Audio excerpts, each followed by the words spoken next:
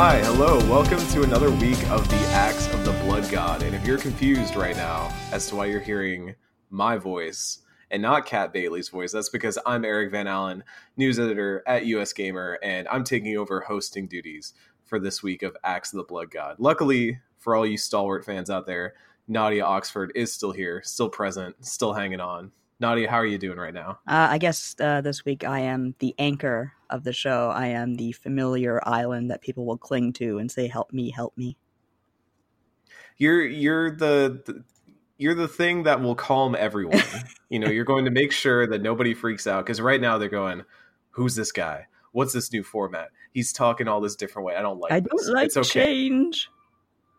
It's okay. I have an aversion to change. I understand that, but all is going to be well. We're here to talk a little bit while Kat is out taking a little trip, and she'll be back. Do not worry. But in the meantime, we've got some fun stuff to talk about. I think we've got a pretty fun topic today, which is handheld RPGs. We're going to talk about all the lovely ways in which we can take our RPGs on the go. But before we get there, let's talk a little bit about what's coming up this week. Not much in the realm of RPGs, Nadia. It's really kind of slow right now. Yeah, there is definitely a huge rush coming. Like, I'm already getting review codes out the butt. So that's my problem, though. For now, the public will have to wait a bit, but there is going to be a deluge. So yes, but for now, it's quite quiet on the Western Front. As much as Katie will hit me for using a cliche, the calm before the storm. It's the only one when I was looking at this week that's coming out, and this is even a bit of a stretch, but Destiny 2 has Shadowkeep launching, and also the New Light experience is coming with that. I know it's a little bit of a stretch to call that an RPG, but it's like the Halo of RPGs, Yeah, that's a good way to describe it, actually. Do you play Destiny at all? I do play. I played Destiny 2 more than I played Destiny 1. Both games, I kind of just went through the main campaign content, and I also played through the campaign of Taken King, which I think was for the first Destiny. Yeah. They're very good. I never really got into what those end games look like, and I think with New Light and Shadowkeep, I'm eager to jump in and see if this is finally going to be the moment when the end game of Destiny clicks for me, because I like a good looter shooter every now and then, maybe a little bit less nowadays, but it feels really good to watch those numbers kind of gradually tick up and get really cool weapons. There is that same sort of RPG cycle where you're getting really into, outfitting your character and making them do all these cool new things. So I'm hoping that it retains that, and then maybe some of this raid stuff, I'll finally see what that looks like. And the only other major RPG release that we're seeing on the horizon for the public, at least, is going to be Indivisible, which we've talked about a few times on here. I know last time I was on, we talked about this, and it's looking like a really cool game. We have some impressions from PAX, I believe, about that, actually, so you should go check those out. And overall, just really excited for that. But it feels like some of the biggest RPG stuff we can talk about right now is stuff that we have already played, that we have already covered, and that people are probably still working their way through right now. One of those is Grandia. Grandia got a little bit of a remake. It got the same remake treatment that everything else is getting on the Switch nowadays. That is the way of things, is that if you were an old RPG that was on the PlayStation 1, guess what? You've got new life on that Nintendo Switch. Yeah, although it didn't quite get as good a treatment as Final Fantasy 7, 8, and 9, because, and that's a complaint a lot of people had, was for example, there's no option to fast forward through things, whereas of course the Final Fantasy remakes on the Switch have that option, and that's actually one thing that Gung Ho has addressed recently. They're coming out with a patch on November 12th for the Switch version of the Grandia HD collection, and they haven't said what's going to be in it. They have to do fan feedback and fan criticism, so I can assume we'll hopefully see some more features, because there really wasn't much in the way of extra features in Grandia HD collection, which was a little bit disappointing. And there's also been complaints about some music bugs and some oversaturated colors, and I don't know if any of that's going to be addressed, but Gung Ho says that number one, a patch is coming. Number two, they'll let us know at a future date what's going to be on it exactly. So that's pretty good. It's good. I'm glad they're doing that. The last time I saw this game was actually a long time ago at E3. We ended up getting a quick glimpse at it that we didn't really write much about at the time because it was like, okay, cool, here's Grandia on the Switch. Awesome. Here it is now. Yay. But at the time, I remember coming out of that and being like, oh boy, I hope they tune that up a little bit before release. And they did actually, from E3 to the launch, fix some of the things that I saw in there that were just kind of rough. I mean, they even in that initial look, they were very, very much letting me know this is early on. Don't, we're working on it. We know. And it seems like it's a thing in progress, which is, in an ideal world, you want that stuff to be taken care of before it happens. But in the real world, it's at least nice when developers are like aware of that thing and they keep working on it as time goes on. Yeah, it's better than just ignoring it and letting it go away, because I know I never played Grandia myself on the PlayStation, and I haven't really had time to get into the remake either that much. But I do know a lot of people have very strong feelings about Grandia. They have a lot of nostalgia for it. And I'm not saying they're all like boo about the remake, the revamp. It's is there and they're happy it's there. They are a little disappointed in it. So I'm glad that Gung Ho has addressed that. Definitely. And as we kind of look at other stuff, I'll bring up real quick here. Greedfall was one that I covered, and it's actually been a hot minute since I last played Greedfall, because my review would have gone live last week. And I was playing it for about, I'd say, a week to a week and a half prior to publishing that review. Basically, once we left PAX West back at the start of September, was right around the time that we got Greedfall code in. Right, I remember that. And that game, I mean, so people who've been listening to Blood God know I've been on here before espousing the goodness of Dragon Age 2, the validity of Dragon Age 2. And when it deserves to exist. Yeah, it deserves recognition for the things it did well as the things it did poorly. Let me put it that way. It's more defensible than Mass Effect Andromeda. But when I first saw Greedfall, my takeaway was that it was going to be a Dragon Age 2. Like, it was going to be a sequel, a follow-up, and they were very much the developer Spiders, who in the past has done a lot of what you would call like AA European RPGs, things like Bound by Flame and the Technomancer, that were always very high concept, but did not have necessarily the polish to get the whole thing across. Mm-hmm. And they were out there very early on saying, like, yes, we want to make an old BioWare style game. BioWare's out here making Anthem.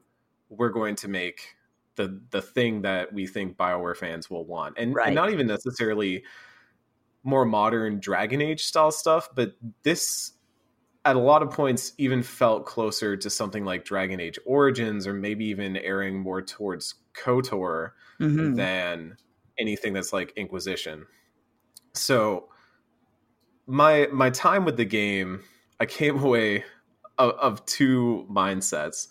I really enjoyed the ways in which they both imitated the BioWare formula and iterated upon it, because there were a lot of really interesting things they did with the way that choices pan out and the way they make side quests feel very important. There are very few other games I can think of that have made side quests that feel as important and relevant as Greedfall. Yeah. I think the only other one in recent memory I can think of is Witcher 3, The Wild Hunt. Yeah, that's Witcher 3 has actually been like a big positive inspiration, I think, for our modern RPGs and their side quests actually having relevance finally. Yeah, it's amazing. I would go into a thing in Greedfall and I would think that it was going to be a very simple task. And even if I wasn't walking away with major lore implications, I was walking away with some feeling that I had learned more, that I had gained more understanding, that I'd met some interesting characters, or maybe this quest was part of a larger feed through that got me to a bigger revelation about the story at large. I was really impressed by the way it handled those things. I was really impressed by the way it developed its characters. I think its cast, outside the protagonist, who is more of a self-insert like personality-less character than Shepard ever was. Like Shepard at least had some definable character traits that carried across no matter how you roleplay them. Exactly. But the main character of Greedfall, Desarde, is sorry for all the French listeners out there who just heard me butcher that. I always pronounce it Desarde because that's how your pirate companion pronounces it. Every time you walk up, like everyone else gives it a pretty good French inflection. And there's some interesting stuff that Spiders does where like the native tribe on this island of Tirfredi that you are going to, but this, by the way, I haven't even really set it up. This is like a colonial RPG. I'm not even joking. It is, you are going to this newfound land as one of several factions that are trying to settle it and find a cure for what is essentially the plague, by exploiting the resources and trying to deal with, and in the cases of like the church and stuff, actively harming the native population. It definitely like goes to some places. The church is bad. In that way. Subtle. Yeah. Church bad. Who thought in an RPG church might be bad? But they take some interesting influences. The native population is influenced by, I think it's by Gaelic druids and stuff like that. It's very interesting. And obviously the church takes after the Spanish Inquisition and things like that. There's a lot of real world history stuff that then plays into just the way that you start to interpret the things that are happening. And I liked a lot of the twists that they did. I thought some of the stuff they did with the Nauts, who are like the seafaring guild that are basically the only people that can get across large portions of the open ocean without crashing and dying. So they've kind of monopolized the sea trade. I thought their stuff was very, very interesting. All the stuff in the natives was very, very interesting. But where I feel that Greedfall falls flat is in two areas, and one of them is the way that it handles a lot of the colonial stuff. I think it tries to address it head on in a way that I admire, but also fails to either do anything meaningful with that or to make any of the choices that you make over the course of the game feel like they have an impact on the ending, which is a little bit of a bummer when you have this kind of build up where within the narrative, things are playing into each other and affecting things. That's really cool. But at the end, you do get this sort of situation where ultimately there are one or two boxes you have ticked or unticked, and then that's what changes it. And the epilogues don't really have a lot of variation outside of that. And it was kind of a weird way to end that game because there was so much about choice going into it that to suddenly have it all just not actually matter was... That sounds a lot like BioShock, just how it was all about choice. And then it's like, I accidentally killed a little sister. It was just totally an accident because I tried not to kill them. But yeah, you get the you're a monster ending if you like accidentally kill one.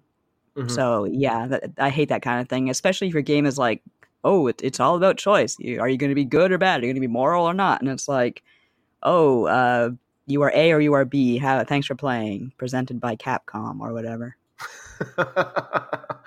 Yeah, it falls flat in that regard. I also think that the combat is not very good. Mm-hmm. To best describe it, it is a mix of like Dragon Age 2 and The Witcher, where you have this very active style combat that you can pause and set up things during, but you're mostly, dodging to the side and attacking and using your abilities and things like that. But it never feels involved enough to merit the level of options available to you, because ultimately the things you're doing don't feel rewarding to do. And then the enemies that you're fighting they rarely necessitate that level of involvement either. There's just a missing level of depth to both the enemy variety, like the way that they can fight you, And then also the tools that you have to fight them are very limited and don't feel very good sometimes. So ultimately, like I wrote in my review, I gave it a 3 out of 5, and I felt that if you're someone who is just really craving a BioWare experience, you will get that from Greedfall.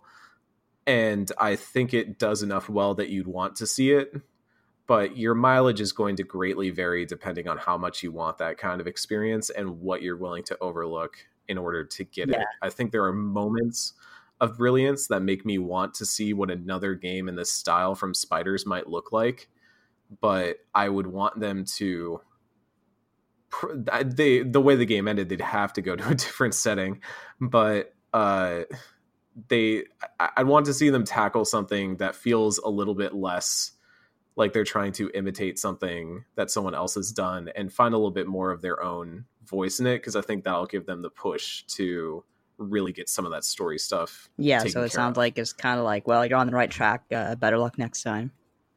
Yeah, I mean, it's the narrative that I think is coming out of it and that I think is very much earned is that this is Spiders really coming into their own as a studio, because like I said, for years they've made RPGs that had a much greater level of disparity between how good the concept was and how good the execution was. I think that gap is narrowing now, and it's to a point where they've pretty much said, like, you know, yes, it's messy, but we are here to compete. And we will not be overlooked. And I think they've done that with Greedfall. You know, despite some shortcomings still existing, I am glad that someone is out there doing this sort of work in the industry. There is one other RPG I feel we should talk about before we segue into our main section. I don't know how much you're allowed to talk about this, so I'll let you just kind of steer this. But Dragon Quest XI is coming out on the Switch. By the time this recording is published, it will have been out on the Switch for a while. A couple days, in fact. At the time of this recording, it is not. But in that respect, you know, have you been playing it much at all, Nadia? I wasn't sure if we had you on that pre-release coverage or not. I think I was. I honestly don't remember, but yes, I have been playing it. I guess we can speak a bit about it. Like, I'm allowed to time travel since the embargo will be up by this is up. And it's really, Kat and I have talked a lot about it to this point because she's playing it kind of again for the first time. She fell off it on the PS4 because she said, oh, I'm going to wait till this comes out on the Switch. I really think it'll be better suited for like a handheld experience. Plus, I think by that point we knew that the orchestrated soundtrack was going to be in place. So now that she has, you know, handheld and she has her orchestrated soundtrack, she's enjoying it like a great deal.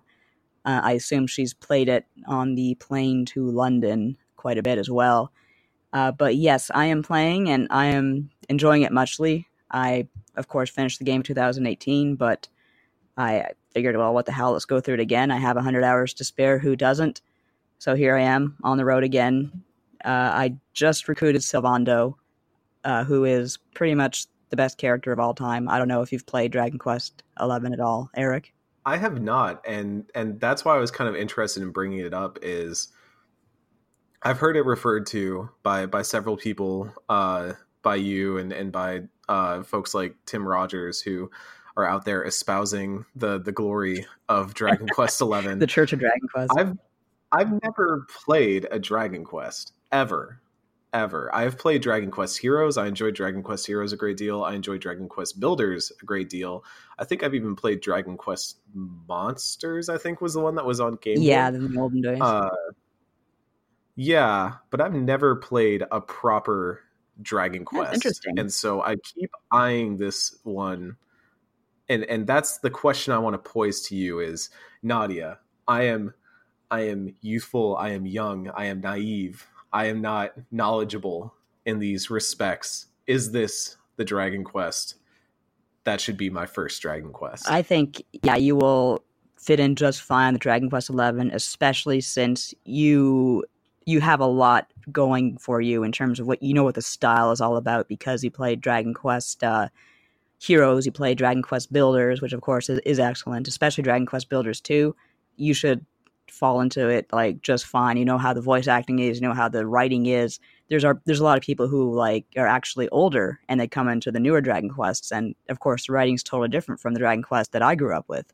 So they're like, "What is this? This is horrible. I don't want this anymore." But I love it. I have no problem with it. And but you don't know any other way because you said as you said you were very young. So yes, 11 is a great place to start. It's a great place to start for pretty much anyone who's not familiar with Dragon Quest. It's tells a good story, and in Dragon Quest tradition, it starts off kind of fun, lighthearted, then it goes pretty hard towards the middle. And the battle system is very simple but very in-depth. The graphics are fantastic. Even on the Switch, I'm surprised how good this game looks and how well it animates.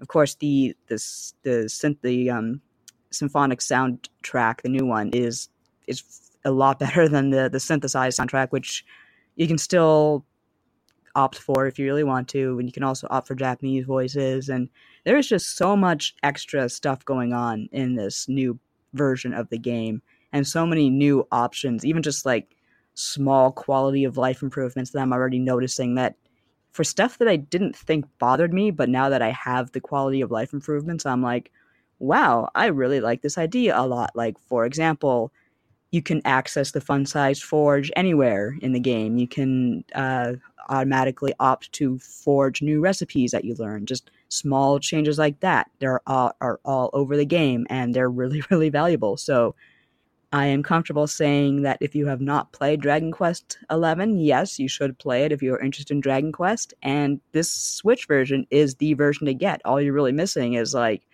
I've noticed here and there, like some of the effects are a little less. Like I think the monsters have fewer frames of animation, but you really would not know it to look at the way the monsters animate in the game. And I mentioned before that certain nature effects, like the wind blowing through the trees, isn't quite as obvious. The grass isn't quite as green. I know this sounds like some sort of like, fantasy pitch where you're like, talking about two different worlds and one looks less real than the other. But no, it all looks good. So you can't go wrong with Dragon Quest XI S on the Switch, is what I am ultimately saying. And the reason I ask, and the reason that I'm going to now segue into our main topic, is that there is a certain appeal to a handheld RPG, to a portable RPG. It's the feeling that you can take something that, the idea nowadays of sitting down on a couch and playing a 100-hour game like Dragon Quest is daunting. Uh-huh. I feel like as much as I waste time watching Hulu or Netflix or whatever, the idea of sitting there with like a very determined focus to play this game suddenly becomes way more daunting when it's like a video game that I have to pay attention to and interact with. Yeah, I know what you mean. Yeah.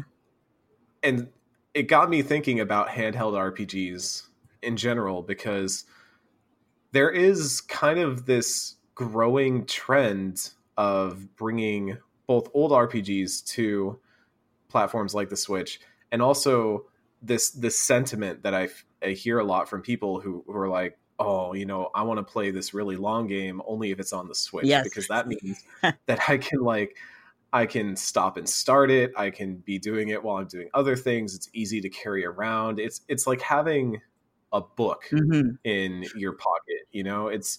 It's that appeal, but now it's an RPG. It's something you can interact with. So Nadia, I'll pose this first one to you.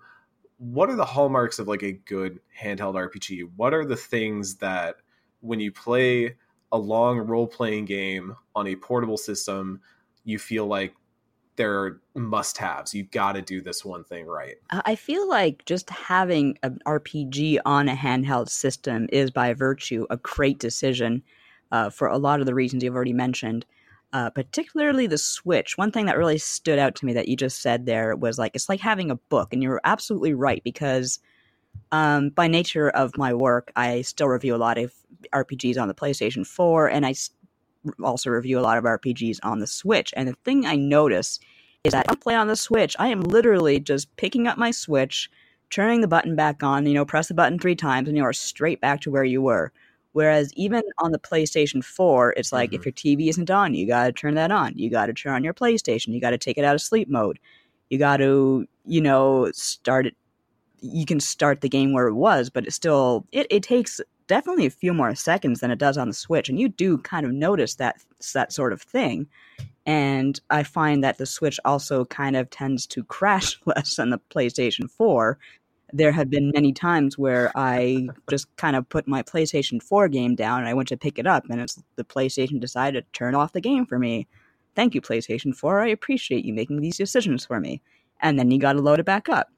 And certain games take a very long time to load. I don't know if you remember how long Red Dead Redemption 2, for example, how long that took to load. Oh, so that was an ordeal. Yep. There is just not enough said for how easy it is to get into a Switch game. Like, it is literally, even when you reboot the system, rebooting a PlayStation 4 or an Xbox is a song and dance, because first of all, if there was a problem with your power, you're going to get a lecture about how you didn't power off the system properly, and well, go blame me, that wasn't my fault. But then you got to wait for everything to boot back up. And Switch, first of all, if the power goes off, big deal, it's got a battery. Second of all, again, you just picked up that Switch, you press those 3 buttons, and you are on again. And when you are playing an RPG, you want to be kind of immersed in the game again as quickly as possible. And the Switch makes that really, really possible. Yeah, I just love the idea of, because every time I turn on my PS4, and this happened just recently, the power went out at my apartment, and it was only for like a flash second. But of course, the PS4 is all like, oh, hold on, it does that little beep, beep, beep and all that. And it's like, we could chill out. Check memory. Is the memory okay? Check the memory. Yeah. It's like, we're going to check every byte on this system, and then we're going to load it. That's cradle. It's an arduous process every time. And with my Switch, I pick it up and it's like, hello, welcome, you're back. Let's resume where we left off. It's like I don't know why I'm thinking about The Princess Bride a lot recently, because Tom Ori, now friend of the site, no longer with the site, was in our Slack recently talking about The Princess Bride, saying some poor things about it, and I came to it. He said mean things about The Princess Bride. That's why he doesn't work for us anymore. Yeah. No, just kidding. He still works for Gamer Network. Yeah, he's still around. He's just not US Gamer anymore, so we take onus with it. But I think about in that movie where they have the cutaways to the kid and Peter Falk sitting there talking, and then they just jump back into the story. And it's like that. It's just in and out. It's just snap. And yes, that's so critical, because I actually find myself not saving in games as often on the Switch because I can just turn it off and put it down and pick it back up. And so I'll run into situations where I'm like, I was playing AI the Somnium Files, which is the new Zero Escape style game from the Zero Escape creator. And oh, cool. I realized about like 10 hours into that game, I hadn't made a save file yet. And oh no. In a game that's so choice driven and stuff, to just not do that, I realize I've been conditioned that the Switch is something that I just pick up and put down. I don't necessarily turn it on and turn it off in the way that I do with a PlayStation. I think that level of decommitment from the act ends up making it easier for you to just kind of chip away at things and to jump into these longer experiences and to spend more time even in these worlds. With Fire Emblem Three Houses, I would normally be like, oh, I'm not going to do these side battles. I don't care. Maybe I'll auto instruct this week because I don't want to go through that process. But when I know that I can just pick it up and be like, okay, I've got 10 minutes. I'm going to run through this week of classes real quick, get everything set up, so that way the next time I sit down for like a dedicated gaming session, I'm going to jump right into the next big story battle. That's so good. If that was on a console, I wouldn't be able to do that. No, there are times where I have to choose between playing on the PlayStation and playing on the Switch, and I am not afraid to admit just how spoiled I am when I say, oh, I don't want to wait the 3 minutes it would take to get things set up with the PlayStation. I just want to pick up my Switch game and resume exactly where I left off. Mm-hmm. And it's just so much simpler. But on the flip side of this, there are games that I feel like I would never want to play on the Switch. As crazy as that sounds, I know Yes. there is someone out here saying that in the year 2019, there are games I don't want on the Switch. And I'm going to go ahead and say that I'm not interested in the idea of The Witcher 3 on Switch. Oh, really? Because that's one of my on the list sort of games that I want to get through. And I think for you, because it would be your kind of first experience with the game, right? Yes, it would be it's my first time playing The Witcher 3, and I've been waiting for an opportunity like this where I can just kind of have.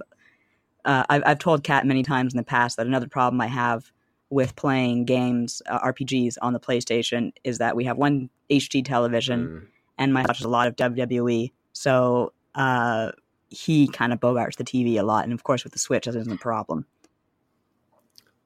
See, I think in that situation, it makes a lot more sense. For someone like me, I played through The Witcher on PlayStation.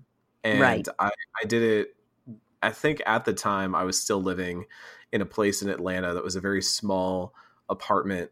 So I sat very close to my television. It was basically at the foot of my bed. So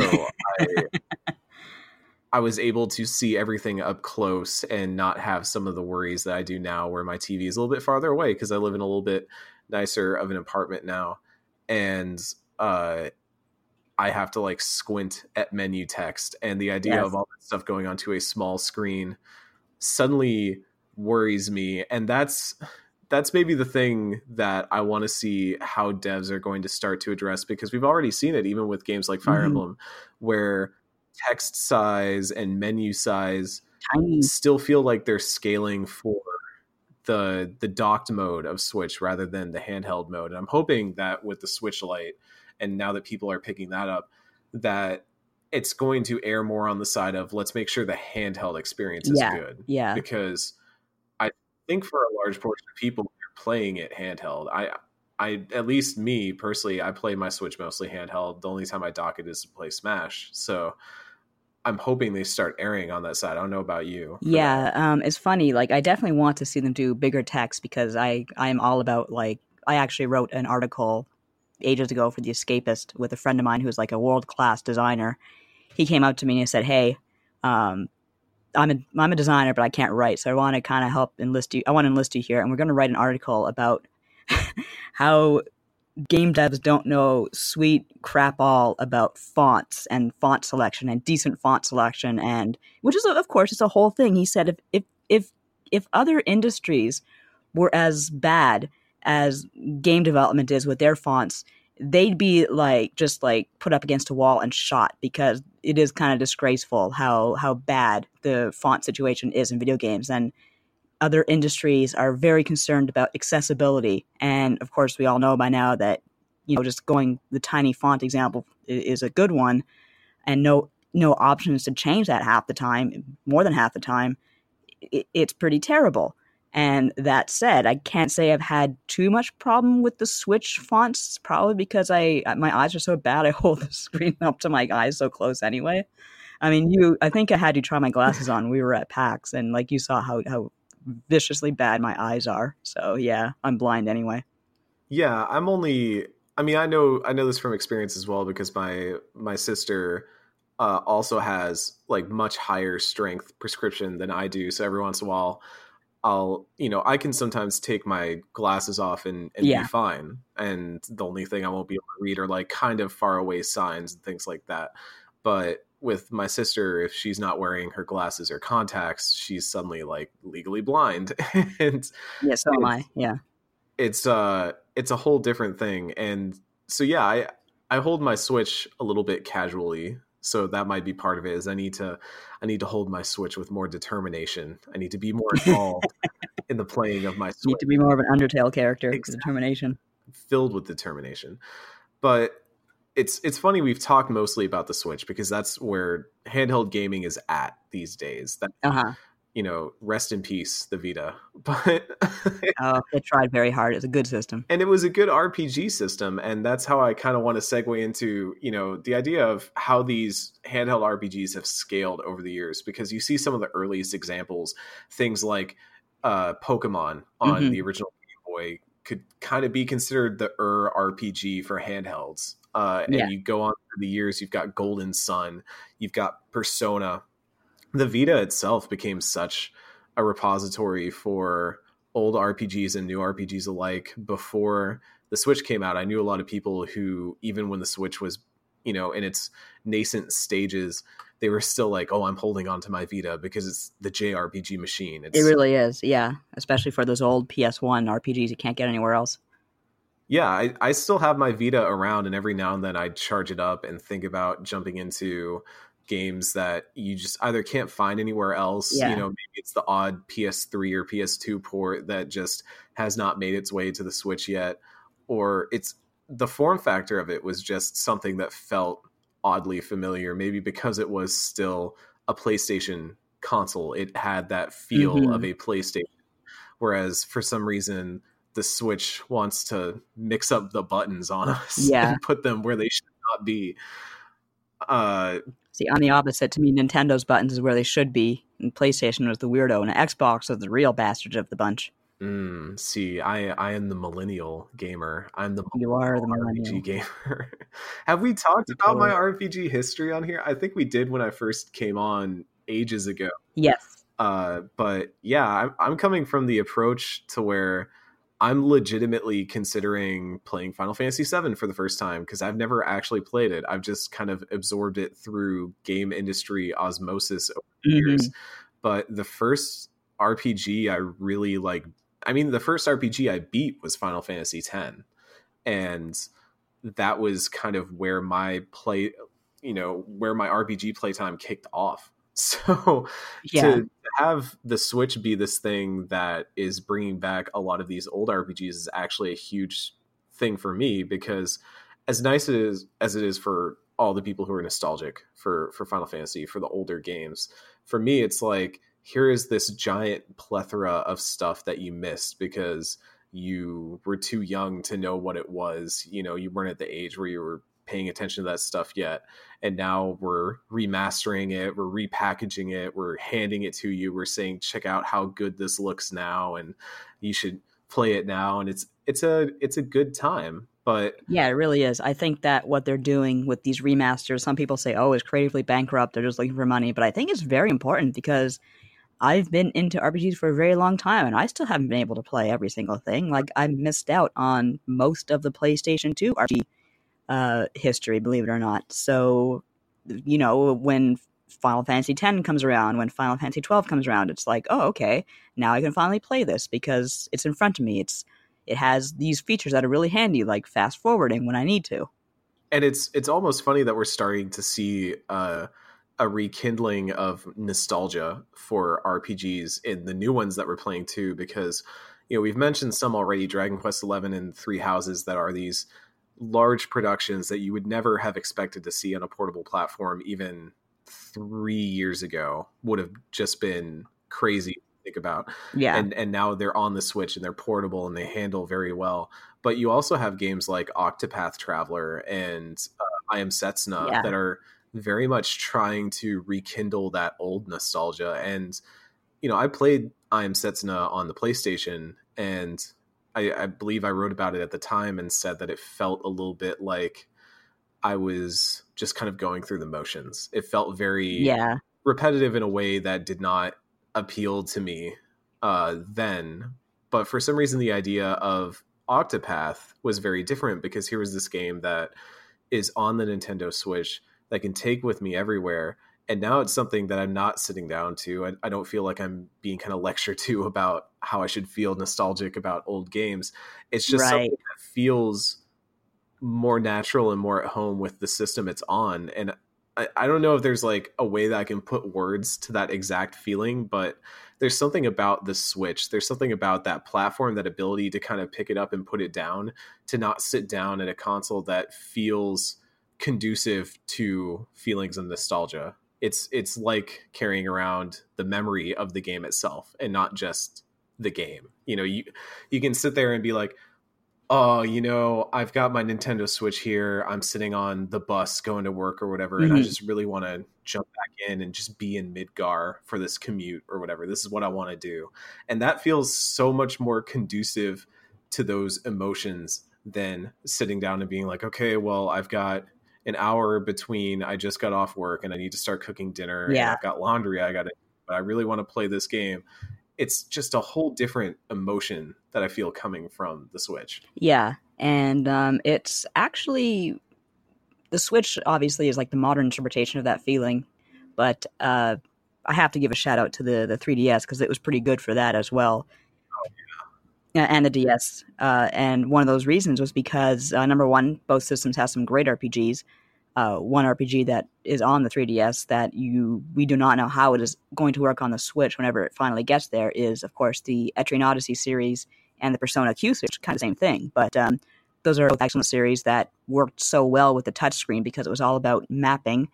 And then, of course, when you were tired of playing and you wanted to just do something else for a while, you just close your DS or your 3DS and go do whatever, and then you open it again. It's even easier than it is on the Switch. Mm-hmm.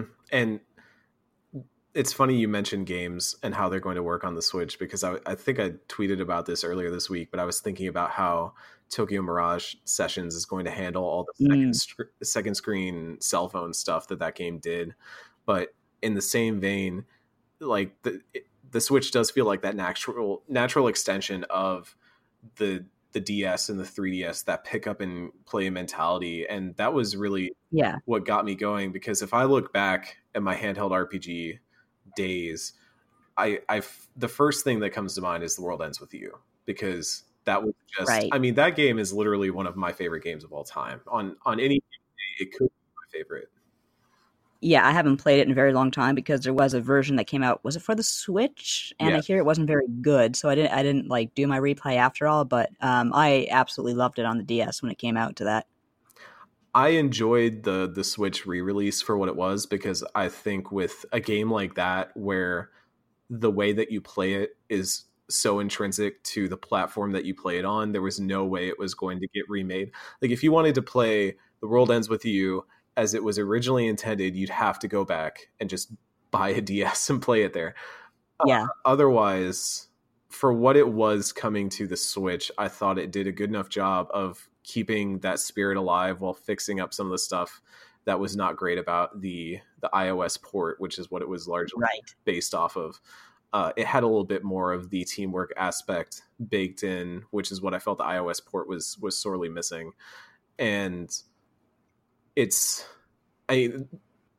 that is a perfect game to look at and say, that is something that is just going to be impossible to ever port forward. Mm-hmm. I'm glad they did it for the Switch, but when you look at other things that have carried on, obviously Fire Emblem has a huge legacy on handhelds here in the US, because while it was a console game in Japan, it started there on the Super Famicom, but for us, all our memories in the US extend back to the Game Boy, the Game Boy Advance. Yeah. And I mean, for me personally, this Sacred Stones was huge. It was, I just come off of Advance Wars, and so I was like, I want another thing that's like Advance Wars.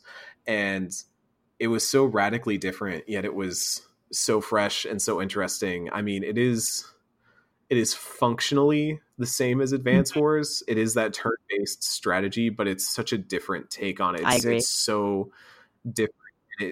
I ended up finding something new to love even more than Advance Wars, and that's carry forward all the way to Three Houses. And I feel like that was a major step. One of my larger backlog games that people are always like, I can't believe you haven't played this, is I've never played Golden Sun. And I list most of the Nintendo handhelds as some of my favorite consoles of all time, and I still haven't played the original Golden Sun. So I haven't.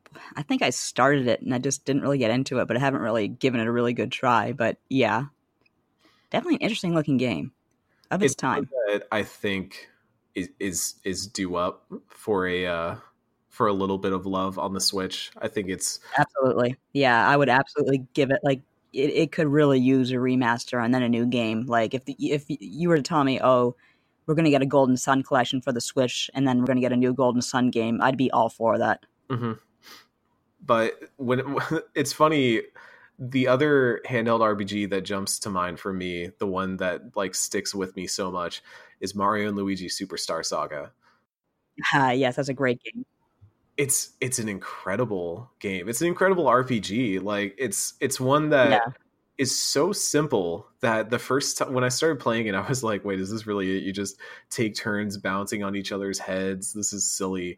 But by the end of it, I was like, this is such a like in-depth and interesting mechanically RPG. You know, by that I hadn't played Super Mario RPG or any of that stuff up to that point, so I wasn't yet familiar Right. with that sort of style of design.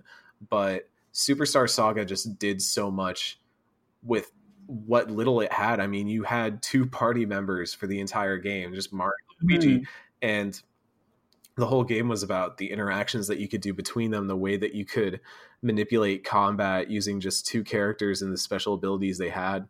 And it took a system that was going to be inherently limited. You know, you can only do so much on a Game Boy Advance cart, but they found ways to really push that format and do interesting things with their limitations that Yeah, and to this day, I think that the most of the Super Mario, the Mario and Luigi games kind of subscribe to that two-person party, with some exceptions, and I still think it's one of the most innovative, well-rounded combat systems in an RPG ever.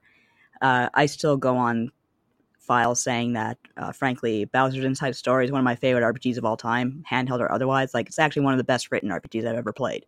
I love the Mario and Luigi series. I love the Paper Mario series. I would easily outrank them over the original Super Mario RPG. Hot take for the day. that's a good hot take. Very What hot are take. some of your standout handheld RPGs? I mentioned the Etrian Odyssey games, which I really enjoy. They're strangely calming. I was a latecomer to the Etrian Odyssey series, very late. And I was just like enthralled by, like, is this smooth jazz that I'm listening to as I move through this maze where things are trying to kill me? Like, I just fell in love with it instantly. I also, on the Game Boy, of course I loved Pokemon, and Pokemon is actually important for many, many reasons, but here's one that doesn't get cited very often. It was one of the first RPGs that I can think of that let us save wherever we wanted. And that Oh, was a big, big advancement for RPGs and I guess just portable games in general, or games in general, because, RPGs, it is and can still be notoriously hard to save. And I mean, you're young, you're probably all about, all these kids today are all about autosaving, but I'm still very paranoid and I still have to like go to the save or go to the church to save or whatever. I have to make sure I've done that. But Pokemon was a lifesaver in a time when like parents were always like, "Hey, get off that game right now and do your homework." And it's like, "Okay, mom, I'll do that right now." And because parents, to quote Will Smith, just don't understand. They don't understand that you can't just stop a game wherever a lot of the time, even in the age of autosaving, and say, "Okay, well, that's it. I'm done for now," because you'll lose your progress a lot of the time. So I really have to give a shout out to Pokemon for doing that. I think Heart Gold and Soul Silver are really, really excellent handheld RPGs, great upgrades. Dragon Quest VIII on the Game Boy is a very good port. I really enjoyed that. Final Fantasy doesn't really have much in the way of. No, you know what? Final Fantasy IV for the PSP is the complete collection is one of the best remakes ever made, and I'm really disappointed that we haven't gotten the same treatment for Final Fantasy VI or V or any of the old Final Fantasies. The only one that gets any sort of attention is 4, which is fine. It's one of my favorite games of all time, but I'd really love to see that done for 6. I could sit here all day and name off RPGs that like portable RPGs that I love because I pretty much love all of them, but those are my standouts. I think one that has not come up yet that sticks out the most to me, just because I feel like in some bizarre way, this series became defined by what amounted to only 2 portable releases in an otherwise console series, Right. is the Yes. Persona series. Persona 3 Portable was huge for the Vita particularly, but Mm-hmm. Persona 4 Golden, arguably one of the most high profile titles in that series leading into 5. Really, like, most people played Persona 4 on their Vita through Golden. You know, I know very few people who have ever played the actual original PS2 version of that game. And so that contextualizes a lot of why I think people are just going, why is Persona 5 Royal not on the Switch? Yeah, that I understand. It's another one of those games that feels like it would just be right at home on that platform. And there are obviously developmental reasons why that has not happened. I'm not envious of anybody who has to take these massive RPGs and get them onto a single Switch cart like the darn wizards at CD Projekt Red have, which is just bonkers. I still cannot believe that all of The Witcher 3 is going to fit on a single Nintendo Switch cart. I'm still kind of blown away by that, because it's like Dragon Quest 11, of course, looks great and has tons of content, has tons of new content, and I'm impressed with how much there is even there. But like, I think The Witcher 3, especially with its DLC, outstrips it easily in terms of size. It's a massive game. It like I cannot overstate that, because you think of Breath of the Wild as being the largest game on the Switch right now with how large its world is. Yeah. And you've got Wild Hunt, which has its massive world, which is, I mean, there's probably someone who has gone on YouTube out there and done a direct comparison for how long does it take to run across each of these worlds and which one's the largest and all that. But you tack on then the second DLC, which I'm going to completely forget now. Blood and Wine, yeah. Which adds an entirely new area. Yeah. That's also pretty big. And you think about all the content in that game and the fact that it is 3D and it's rendered in, a lot of detail. I'm not going to be out here saying one game looks better than the other. They all are gorgeous video games. But The Witcher just has so many assets and things that it deals with. There's so many things in that game world that have so much depth to them that I just cannot believe that it is fitting onto a single cart like that. It's magic. And so now we're in this day and age where you can do that kind of magic, where you can take these massive RPGs and shrink them down to the Switch. So I don't want to close it off by just saying, what do you want to see on the Switch next? Because that feels... obviously we want everything, but of course. I think a good way to close it off is just to say that it's the Switch has, I mean, I've always enjoyed playing handheld games to some extent more than console games. Mm-hmm. Like I feel comfortable in saying that just because I have been a handheld gamer most of my life, from the Game Boy on through the DS and the 3DS and the Vita, and now the Switch. I've always just spent more time on handheld consoles. I enjoy them a lot. But I think with the Switch specifically, it's changed the way I think about these large RPGs, and it's changed the way that I want to consume them forever now.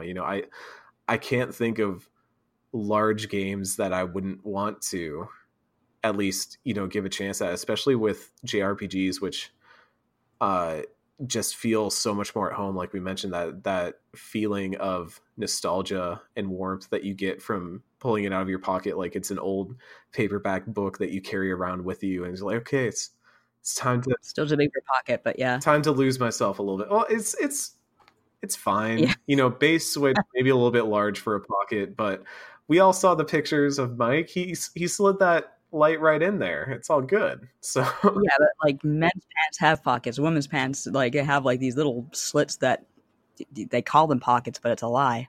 But yeah, you're right. For men's pants, it's okay. Y'all can carry purses. See, I'm trying to start the revolution.